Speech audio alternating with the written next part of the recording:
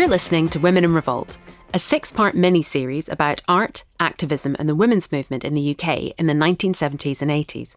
I'm Lindsay Young. I'm a curator, and since 2017, I've been researching the art and artists that feature in Women in Revolt, an exhibition on between November 2023 and August 2025, starting at Tate Britain in London, and then at the National Galleries of Scotland Modern in Edinburgh, and lastly at the Whitworth in Manchester. Throughout my research for the show, I've been meeting artists, makers and activists and hearing about their experiences living through a time of extreme social, economic and political change, exploring how their art and ideas forged a path, and learning about the great debt women of my generation owe to them. In this, our final episode of our podcast, we'll hear from women artists, photographers, filmmakers and activists who were responding to the political upheavals in the 1980s, and we'll hear how this changing political landscape impacted on their ability to make and show work. Before we start, I should warn that this episode includes references to hate speech and racist attacks. I should perhaps also say that this episode contains strong anti-Thatcher views. That's because, for all of her admirers as Britain's first woman Prime Minister, Margaret Thatcher was not generally seen as supportive of the women's movement. Her impact was felt by many of the artists in the show to be detrimental to their political beliefs and actions. Here's artist Prue Stevenson from See Red Women's Workshop, who we first heard from in our first episode. As we all know, Margaret Thatcher came in at 1979. I mean, we'd known of Margaret Thatcher before, so it wasn't a great thing of celebration by any means. In fact, I can remember waking up in the morning and thinking life will never be the same again with this woman. I mean, fantastic that she was a woman, but she was actually a great deal more sort of right-wing and more sort of generally out to get everybody than a lot of her male counterparts, I think, in some ways. And she was obviously, a lot of her policies was not on the side of women at all, really. She was very much, you have to make your own way, it's I'm all right, Jack, all of that. And women did not fit into her agenda, really. So we decided we wanted to do a poster about her. And we wrote off to Tory party headquarters and asked for a photograph of our dear leader, how we'd love to have a photograph of her.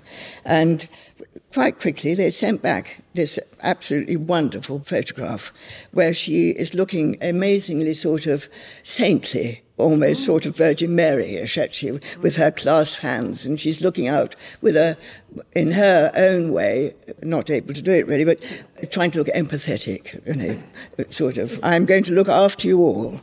And we rubbed our hands with glee and thought, this is absolutely perfect. And so we then got this photograph and we were able to print it off large. It made a big poster, and we put a very ornate frame around it, like you get in a sort of old picture. And in the frame is all the policies and attitudes of her government against women. All the things that were going to actually make women's lives harder or that she hadn't in any way taken on board. Daycare centres closed, nurseries closed, council houses up for sale. That's one of the things that she sold off, council houses, making it very hard for people to get decent housing. There was a whole cost of electricity, energy costs, and 55 million cut from education, which directly affected women, of course. Hospitals closed, fares increased, everything that was going to make life much more complicated for women. And so we thought long and hard about what caption to put. And we came out with this bubble coming out of her mouth, which was in answer to the main caption at the top of the poster, which says, "My message to the women of our nation," and she's saying, tough. Margaret Thatcher would remain Prime Minister until 1990, and her policies would shape the agenda for feminists throughout the 1980s. For me, that Thatcherism was such a traumatic time. It was unbelievable, really. I became a kind of an adult when she came into power. And all of my period of time in my adult life until she left was based on protesting against her. So there was a way that I was understanding the rampant individualism, in a way, of Thatcherism and the privatisation process that was causing so much disquiet and really unravelling what, in effect, my parents saw as a safe haven for their children, right? So people move to the UK to try and find a better life, right? And then you come here and there's a disappointment. So the unraveling of that process of a civil society that you held in high esteem, of health issues, of, being able to find a job, of being able to get a career, all of those kinds of things. They were slightly mythical anyway, but actually my parents had that ambition for all of us coming to Britain. But also you just saw it unraveling. And having lived in the Caribbean, having lived in Guyana, where those things are not automatic, it's an incredibly... you can see that unraveling. So I'm Roshni Kempadu, and I'm a freelance photographer, artist, and also a lecturer at University of Westminster. Roshni spent her formative years in Guyana and returned to England when she was 18.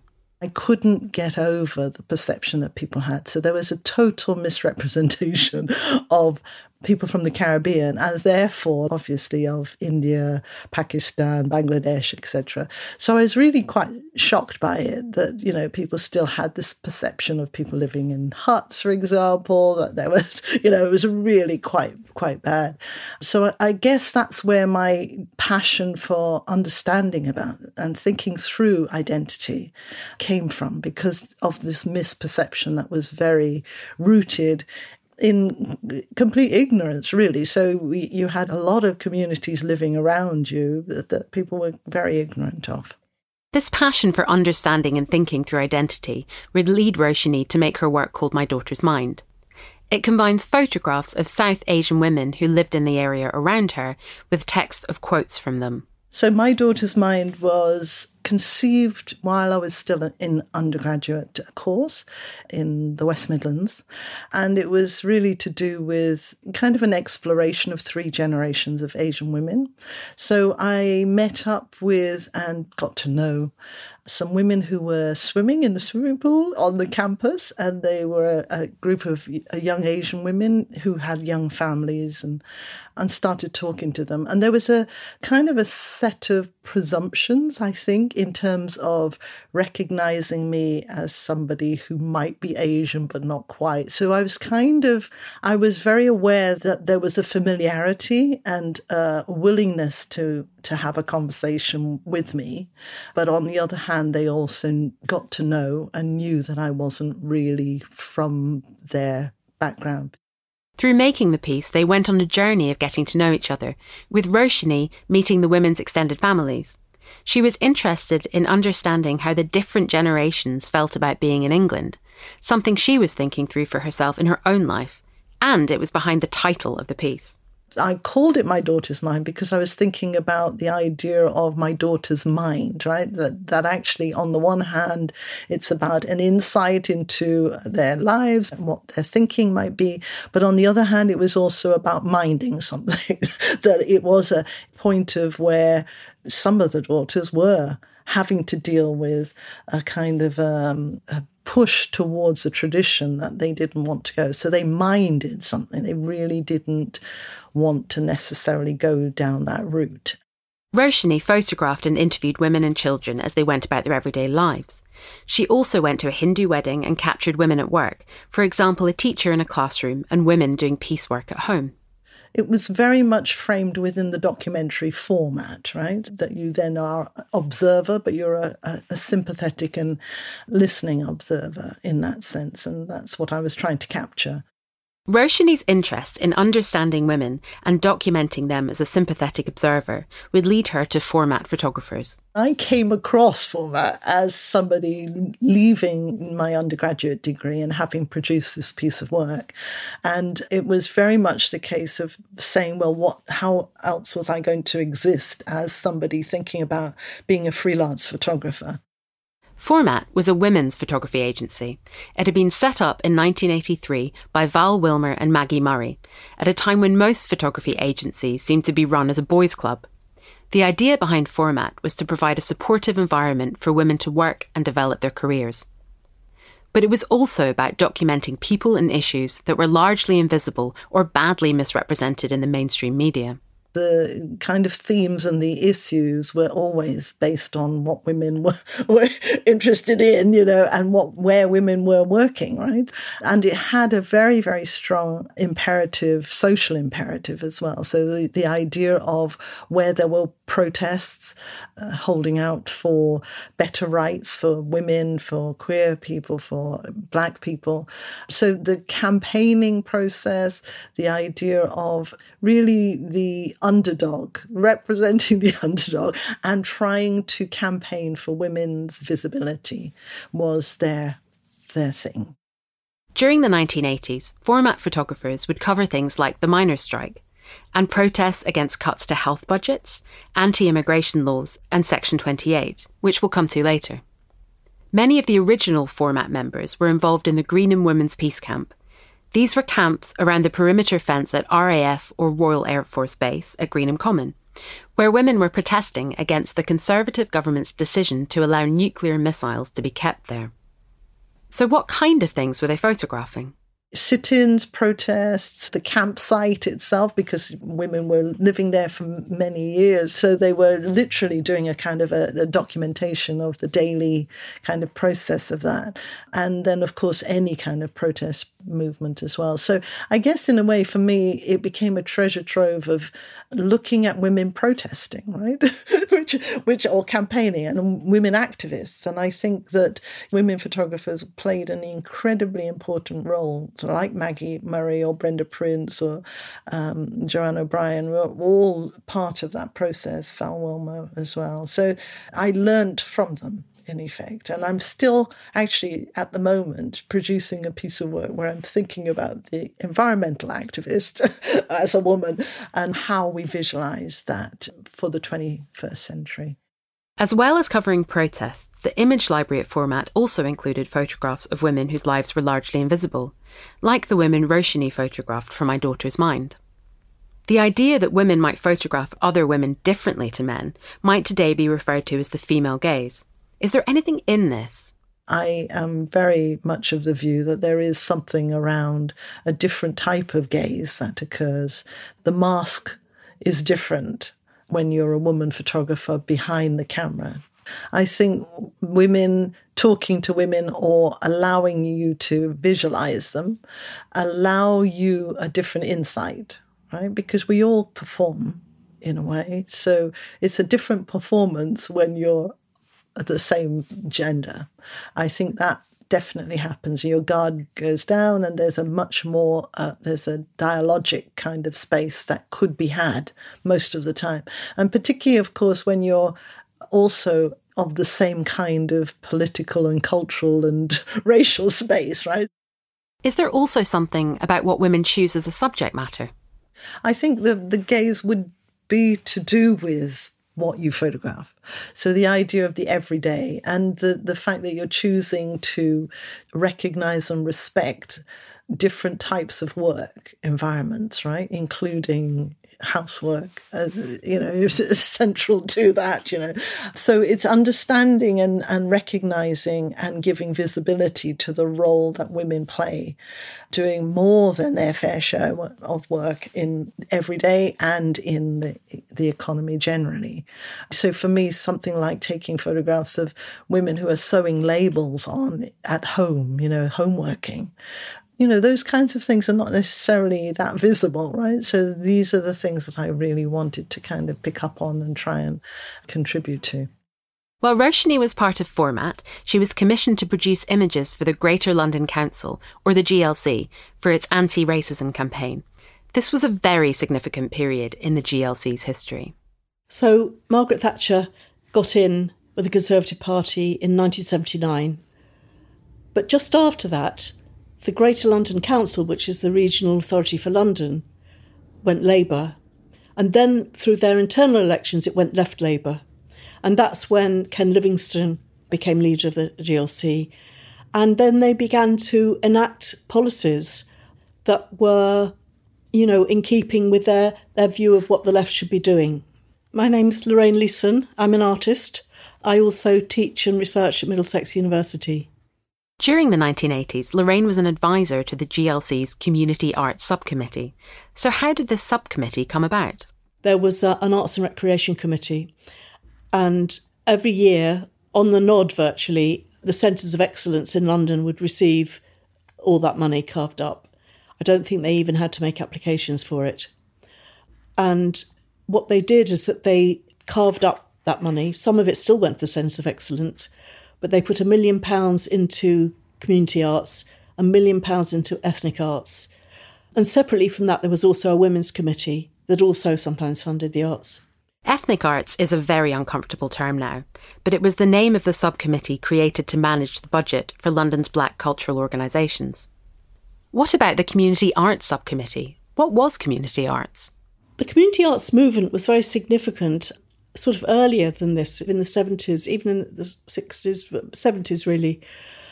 It had a belief that you could change society by enabling people to access their creativity. So most community arts work was quite enabling, and it was about enabling. The term then got applied to other ways of working with community. So how did the Community Arts Subcommittee decide what to fund? It invited and supported ideas that were out there. It didn't try and direct them. So they had to be from an organisation. Legally, they couldn't fund individuals. And it was called the Community Arts Subcommittee, so it was meant to be serving the community. But people could apply for anything. So all sorts of different art forms were funded, and also forms that may not have been otherwise funded. And one thing I always remember is an application by the Dagenham Baton Twirlers. And there was a great debate about whether this troupe of girls could be considered artists. And it was a very serious, long debate. Meanwhile, the baton twirlers were outside in the halls of the wooden-panelled corridors of the GLC. They were twirling their batons outside. And we debated whether this was an art form. And the argument went that these women weren't allowed to play the sports and that this was the only thing that was open to them. So they developed this into an art form and became very good at it. And it was very skilled. So they got their money, I'm very pleased to say. But, you know, it was debates of that kind. And with really interesting people. I remember in that debate there was Jill Posner, she was responsible for the poster about the car. This is the photograph of a billboard advertisement for a car, which included the caption, "If this were a lady, it would get its bottom pinched." That was then graffitied with, "If this lady was a car, she'd run you down." Jill Posner, the photographer, was on the subcommittee, along with the filmmaker Liz Rhodes. Who else was on it? Just a range of very interesting, dynamic artists. And so, yes, a lot of things got funded. And that budget went up every year. And so London was really alive. I mean, there were festivals, there was concerts, there was all sorts of things. It was a really, really positive time. For Lorraine, working within the committee was also a really positive experience. One thing I could say about being on the subcommittee at the GLC, walking down these mahogany panelled corridors, I was probably the first person to ever wheel a pram down them. I was probably the first person to ever breastfeed a baby in committee. It was just the acceptance that you could be a woman, you could be a mother. I mean, I could function quite well, but I needed my baby with me because he was being breastfed and I couldn't leave him at home. But it was the fact that it was okay. It was very, very affirming. This supportive atmosphere was just one example of how feminism and feminist thinking had influenced the running of the GLC. Key to this were Hilary Wainwright and Sheila Robotham, two high-profile socialist feminist activists and academics who had co-written the 1979 book Beyond the Fragments, together with Lynn Siegel. It was talking about how the left should learn from the women's movement. So it needed to think about the way it used authority, the way it used democracy and representation, etc. So a lot of those sorts of approaches were taken on. This was extraordinary. Nothing like this had ever happened before. Hilary Wainwright and Sheila Robotham were both involved in the GLC's Popular Planning Unit, supporting local communities to develop the People's Plan for the London Docklands. So the GLC wasn't a planning authority, but what it did as its approach, it would support groups out in the community to do what they were doing. And I was involved in the Docklands campaigning for the redevelopment of the London Docklands to meet the needs of local people rather than the government's view of the biggest bit of real estate in Europe. Lorraine and her partner of the time, Peter Dunn, worked with local communities to create poster and billboard images about what they wanted to say about the redevelopment. We became the cultural arm of that campaigning community, and that lasted for 10 years. The Docklands redevelopment was one of many examples of issues where Ken Livingstone's GLC would clash with the Thatcher government. They became very popular. In fact, they became so popular that the government had to do something about them because they were a threat. So they tried everything, and some people may remember the vilification of Ken Livingstone, Red Ken, he was called. You know, they did everything to discredit the GLC, and in the end, they couldn't. So they resorted to the only thing they could do, which was to abolish all the metropolitan authorities in the country. They couldn't abolish the GLC. There was no legal means of doing that, so they had to do it for a whole tier of government. So the metropolitan authorities for London, Leeds, Manchester, Birmingham, all the key cities were abolished. And they set up a series of quangos, and the money got passed on to the quangos. And that's how the GLC went. And we didn't have a government for London for 10 years until the Greater London Authority was set up. And then, when that was set up, it didn't have a remit for the arts. In fact, it didn't have remits for a lot of things that the GLC did. The abolition of the GLC would bring to an end a major source of funding for the arts and community groups in London. We saw our organisations just sort of disappear because of funding, because we weren't there long enough to actually gain our own funding and produce our own magazines. And yeah, there's a certain level where funding may breed complacency, but I don't think most of the organizations I knew were in there long enough to be complacent. You know, we weren't major institutions. We didn't have our own property, you know, our own houses, and houses in the sense of organization houses. So we were very reliant on other institutions. That was artist Rita Keegan, who we heard from in the last episode. On top of the loss of funding in London in particular, minority groups across Britain had to cope with increasing hostility. From the early 1980s right through to the mid to late 1980s, the climate of anti-immigration laws, the climate of racism, the climate of homophobia was just pernicious. And also, as pernicious as that was, so was the kind of both the artistic and political and cultural resistance to those attacks. And I think that artists really had a big role to play at that time in articulating the sort of resistance against racism and against homophobia in many ways. I am Pratibha Palmer. I am a filmmaker and a writer. In 1987, Pratibha made Reframing AIDS, a documentary film about the politics surrounding AIDS. Reframing AIDS came about at a time in the mid to late 80s when there was such an incredible backlash against the gay communities, against the LGBTQ communities. And AIDS and HIV was being talked about as this gay plague. And there were some very dangerous things going on in terms of media conversations and the way in which media was framing it, and the way in which the government of the time, Thatcher, they were framing this whole thing. Meanwhile, so many gay men were dying around us. This way of talking about AIDS as a gay plague had a dangerous historical precedent. During Hitler's time, homosexuality was seen as a disease. And as a result, so many homosexual men, particularly, but many lesbians too, had been in concentration camps and had been killed. So this narrative of LGBTQ people being diseased and being the ones who carried the plague and being deviants was really deep, and it had to be challenged. I'd already been an activist around AIDS and HIV, and I'd gone out to support the demonstrations. I'd supported pickets of the newspapers, some of the daily newspapers who remain unnamed, who, were whipping up all this hatred against gay people. I was coming to making Reframing AIDS from a place of being an activist, but also a storyteller who felt that this was a moment in which the voices of LGBTQ activists, people who are HIV positive, academics, writers, cultural commentators, we needed to hear from within the LGBT community what our response was. I assembled an array of these people and the voices and gave them the space within the video to frame how AIDS had come to be seen as this gay plague.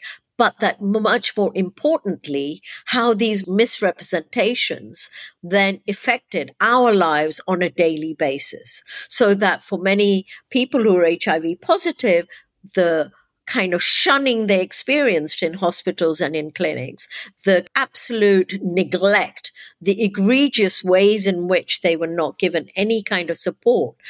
I wanted to show some of that and show that, here is a community of people in their diversity and the ways in which we were all being affected by this incredible homophobia that was being whipped up. The film features a very impressive array of activists, and it speaks to the closeness of the LGBTQ community that Pratibha was able to recruit them all as talking heads. They included the politician Linda Bellos, the Labour leader of Lambeth Council, that had funded the film, and perhaps most surprisingly, Ken Livingstone, who had just lost his role as leader of the GLC. Pratibha also featured work by other LGBTQ artists. I feature the work of Isaac Julian. He had made a short film called This Is Not an AIDS Advertisement.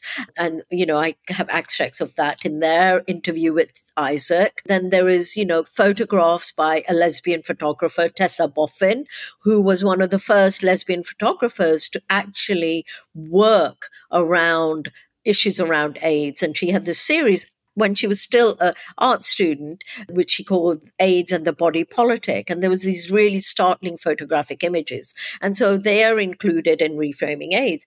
One of the striking things about Reframing AIDS is how many of the talking heads were women. Media coverage and films about AIDS in the 1980s tend to focus on gay men, with lesbians left largely invisible. But lesbians had been on the front line, campaigning alongside their gay brothers and providing care and support to people living with HIV and AIDS. And they had to deal with the misperception that the virus didn't affect them. I really wanted to make sure that women's voices were heard. And, there's Sue O'Sullivan and Susan Ardill. And Sue O'Sullivan, who I then later on went on to co-author a pamphlet called Lesbians Talk Safe Sex, because of this very factor that there was this myth that HIV and AIDS did not affect women. And it did. It affected women. And Positively Women was a group at the time who were doing a lot of work around that. It also sort of really challenged this notion of identities that are fixed. So a lesbian identity or a gay male identity is not fixed. There are some gay men who sleep with women, and there were lesbians who slept with men. So, there was this sort of complete deliberate misunderstanding of the kind of fluidity of our sexual identities. And I think that really kind of affected the services and the resources that were made available to many women who are HIV positive. Reframing AIDS includes footage of protests against Section 28. That was the Thatcher government's ban on local authorities intentionally promoting homosexuality. It would become law in 1988 and would have a chilling effect on local authority support for LGBTQ groups, and for art that raised issues of sexuality and LGBTQ visibility. For example, we heard in the last episode about how local councillors in Barnsley had shut down the education programme for the touring show Beyond the Lines of Resistance. Section 28 also affected conversations and teachings in schools. They wanted to completely erase and take out any school books in which families that were not just a mother and a father were depicted. So lesbian co-parenting, lesbian families, gay families were seen as being, again, deviant and not the norm. And Section 28 was very much about kind of removing any references and taking out all of... So it was about censorship. and censorship of not just the kind of educational materials that could be used in schools, but censorships of our lives as gay parents and lesbian parents. Pratibha was also involved in activism against racism and the government's anti-immigration policies. Britain in the 1980s under Thatcherism was a really challenging place for so many people of color to live in. There were racist attacks happening all the time, and the immigration policies, particularly that were being whipped up by Thatcher and her government at the time, were policies that really denied basic human rights, but also whipped up the sort of right-wing racist organizing. This climate of racist attacks was the context for Pratibha getting into making films in the first place. A reminder that you will shortly hear reference to hate speech. The way I got into making film was when I was working as a youth worker in the early 80s, and I was working with young Asian women. And one of the things that the young women had wanted was a workshop on self-defense. And I'd organized this workshop, and subsequently, they took photographs, and some other photographers came and took photographs of them doing self-defense.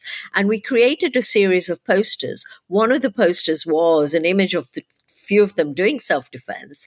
And one of the young girls, who was only 14 at the time, saying self-defense is not a sport, it's a necessity. And if anyone calls me a Paki, I'll go kick their heads in. And so this is a very sort of powerful statement from young Asian women in the early 80s. You didn't hear these voices. And so we created these posters and we printed a few hundred of them and distributed them. And then the next thing I heard was that a teacher in an inner London school had put it up on their staff room wall, and the headmistress had torn it down, saying it was offensive and it incited violence.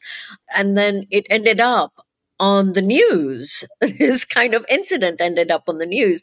And I was like completely taken aback. And it was a real turning point for me, because I saw how self-representation, when you represent your own reality and you put it out there, that can be so threatening to someone. Then that's the power of representation and self-representation. And so for me, that was like, I want to be able to make videos and films that are telling our stories, that are telling stories of marginalized people and women, and getting it out there. In 1988, Pratibha made Sari Red, a powerful, moving response to the racist murder in 1985 of Kalbinder Kaur Kher on her way home from Dartford College.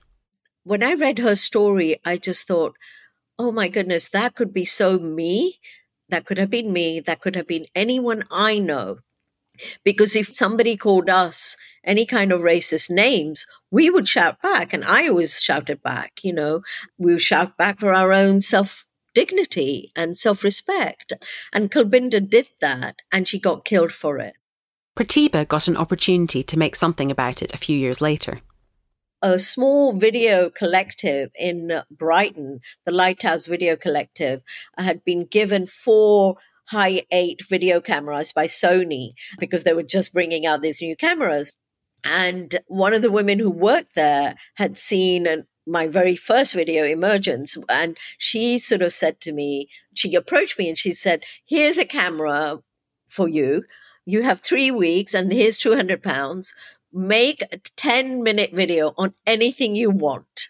And I just knew immediately that I wanted to tell Kalbinder's story. I sat down and I kind of started to write a kind of a prose poem about her and in thinking about her, and taught myself how to use this Hi8 video camera, and went out and started getting lots of different kinds of images. And then I would come back and write some more, and then I'd go out and collect some more images. And I wasn't sure some of the times when I was filming how I would use it, but I was so guided by my instinct. And so when it came to the edit, it just sort of started to cohere into this piece. So what kind of film came out of this process? It is an evocation of a young woman's life, a young South Asian woman's life that was cut short by racism. And for me, it was also an exploration of a visual language of storytelling that really was stepping outside of the bounds of any kind of journalistic or sociological current affairs kind of approach. And I think it was really important to me that the sort of visceral, emotional heart response was somehow reflected in the visual language of the piece. And so it's very much filmed within my own family, in my mother's garden, in the East End of London, and just everything that is in the video was something that was very much part of my own life and my own, exposure to what was around me. By drawing on her own world and creating something deeply emotional, Pratibha was able to make Kalbindra's story very real and relatable. It also made it possible for people to see that we did not need to be just a statistic in the kind of overall statistics of how many people had been killed in racist murders. That here was a very specific story that was made real, this young woman's life. In November 1990, after more than a decade driving through her individualistic free market agenda, Margaret Thatcher resigned as Prime Minister.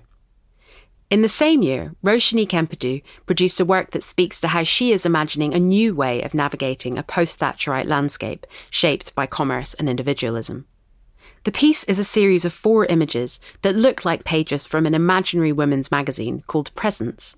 So Presence was really a combination of things, of where I was trying to think a little bit about an intervention, really, in a positive way around beauty, about confidence, about thinking through a positive space for Black women, and also at the same time critiquing a little bit the popular image and challenging stereotypes, raising some of those stereotypes and then kind of re-critiquing them in that way.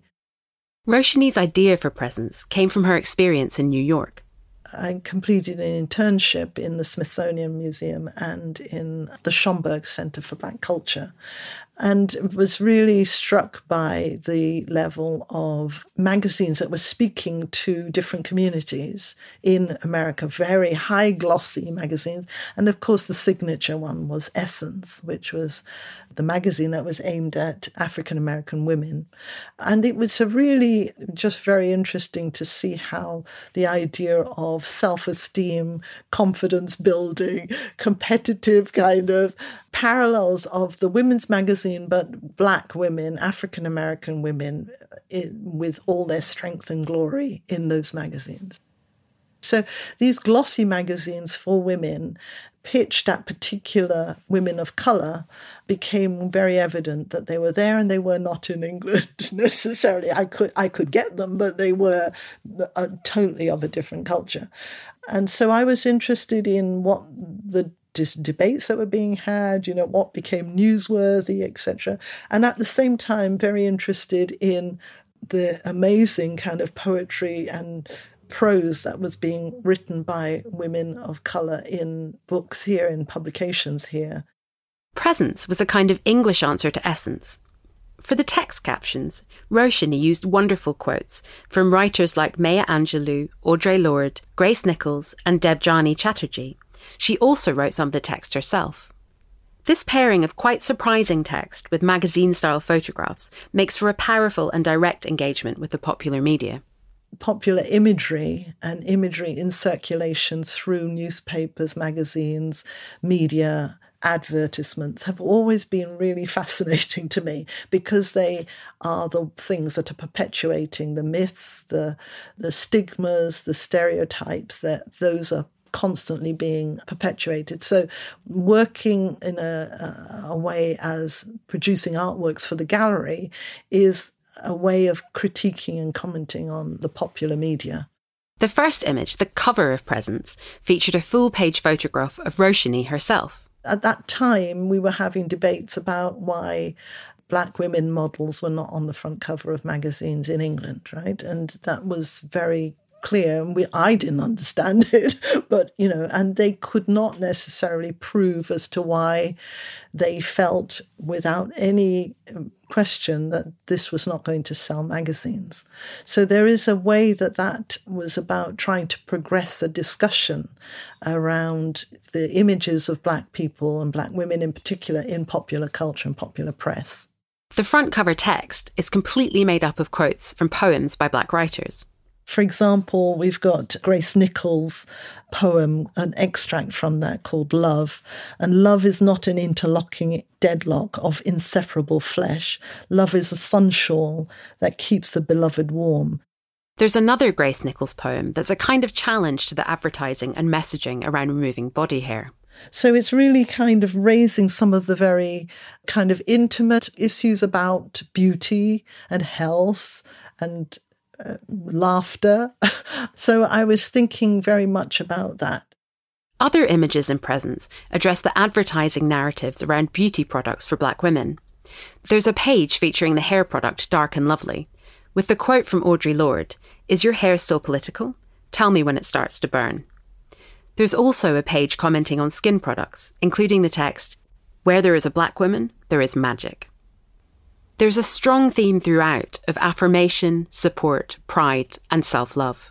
One of the things about the popular press, the seduction of it, is that it also is about celebration, and it's about visibility, and it's about competitiveness, and it's about all of those other things. So the women's magazine is quite a complex thing, actually, in a way, and I was trying to capture some of that. So on the one hand, a kind of a tongue-in-cheek and a political commentary, but on the other hand, also acknowledging, where people have achievement.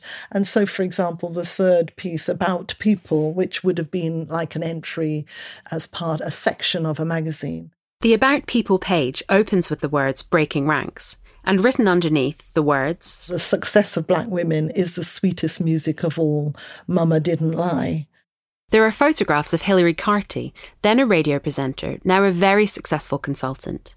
There's the late artist Gurminder Sikand, and Roshini herself, styled as an executive. In a kind of spoof of an American Express advert, the text proclaims, amongst other things, "Tempered by their past, proud of their heritage, boldly facing their futures, these are today's leaders." Well, my intention is to actually literally think about a visibility that is beautiful, that is proud, that is confident, but also to situate ourselves in imaginative ways as being successful, as being able to be successful. And that's not imaginary, that's very real at the moment. For feminist artists in the real world, though, the landscape at the end of the 1980s was increasingly challenging. In the summer of 1988, artist Damien Hirst staged Freeze, a group exhibition of the work of his friends in a warehouse in Bermondsey that has come to be seen as the start of the era of the YBAs, or Young British Artists. Over the next decade, they would dominate our understanding of British art, at home and internationally. Their art would become highly collectible. Saatchi & Saatchi were the advertising agency that the Tories used and helped to get them in power in 1979.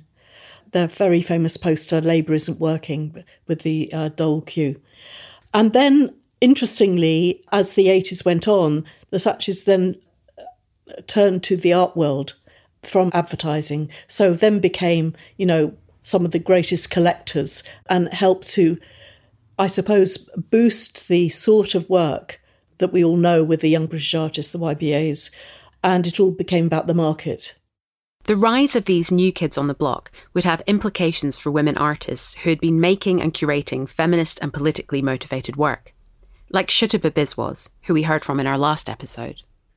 It somehow was able to move attention away from the work, not only the artwork, but also the curatorial work and the kind of interventionist practices that so many of us were engaged with, and focus the attention away from that and onto, for example, the YBA. And without getting into a conversation about the nature of the work that was made by, the recognised sort of umbrella YBAs, some of that stuff was great, and some of it, I have reservations about.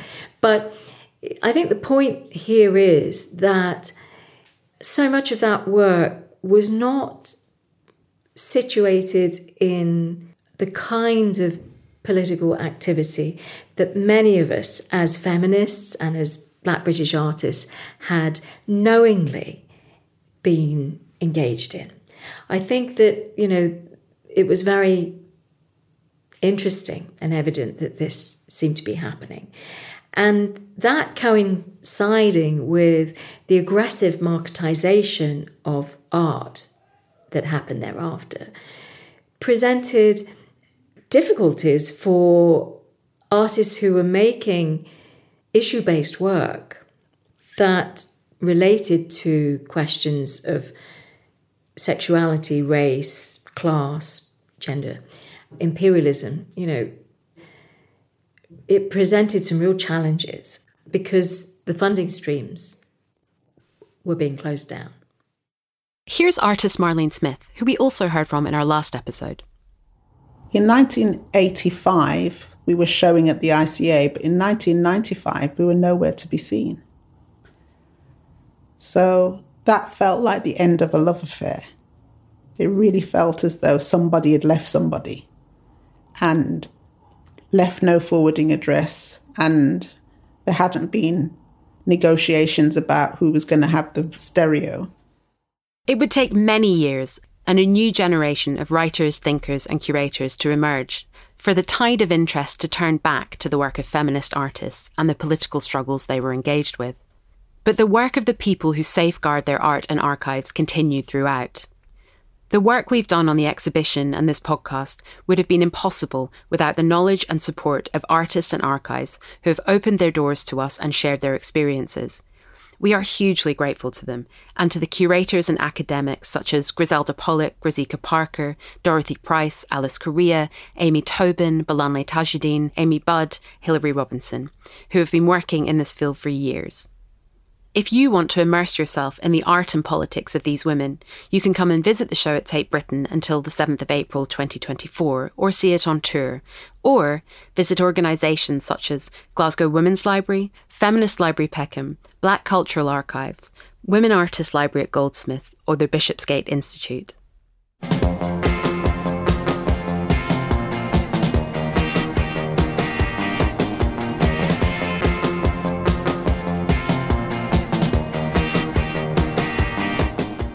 The Women in Revolt podcast series was made possible by the generous support of Labaina Hamid. It was conceived of by me, Lindsay Young, and it was produced by Rosie Oliver of Ticker Tape Productions, who researched, conducted and recorded all of the interviews. It features music from White Mice by the Madettes. Women in Revolt, Art and Activism in the UK 1970 to 1990 is on at Tate Britain from the 8th of November 2023 to the 7th of April 2024. At National Galleries of Scotland Modern, Edinburgh, from 25th of May 2024 to the 26th of January 2025, and at the Whitworth, University of Manchester, from 7th of March to the 24th of August 2025.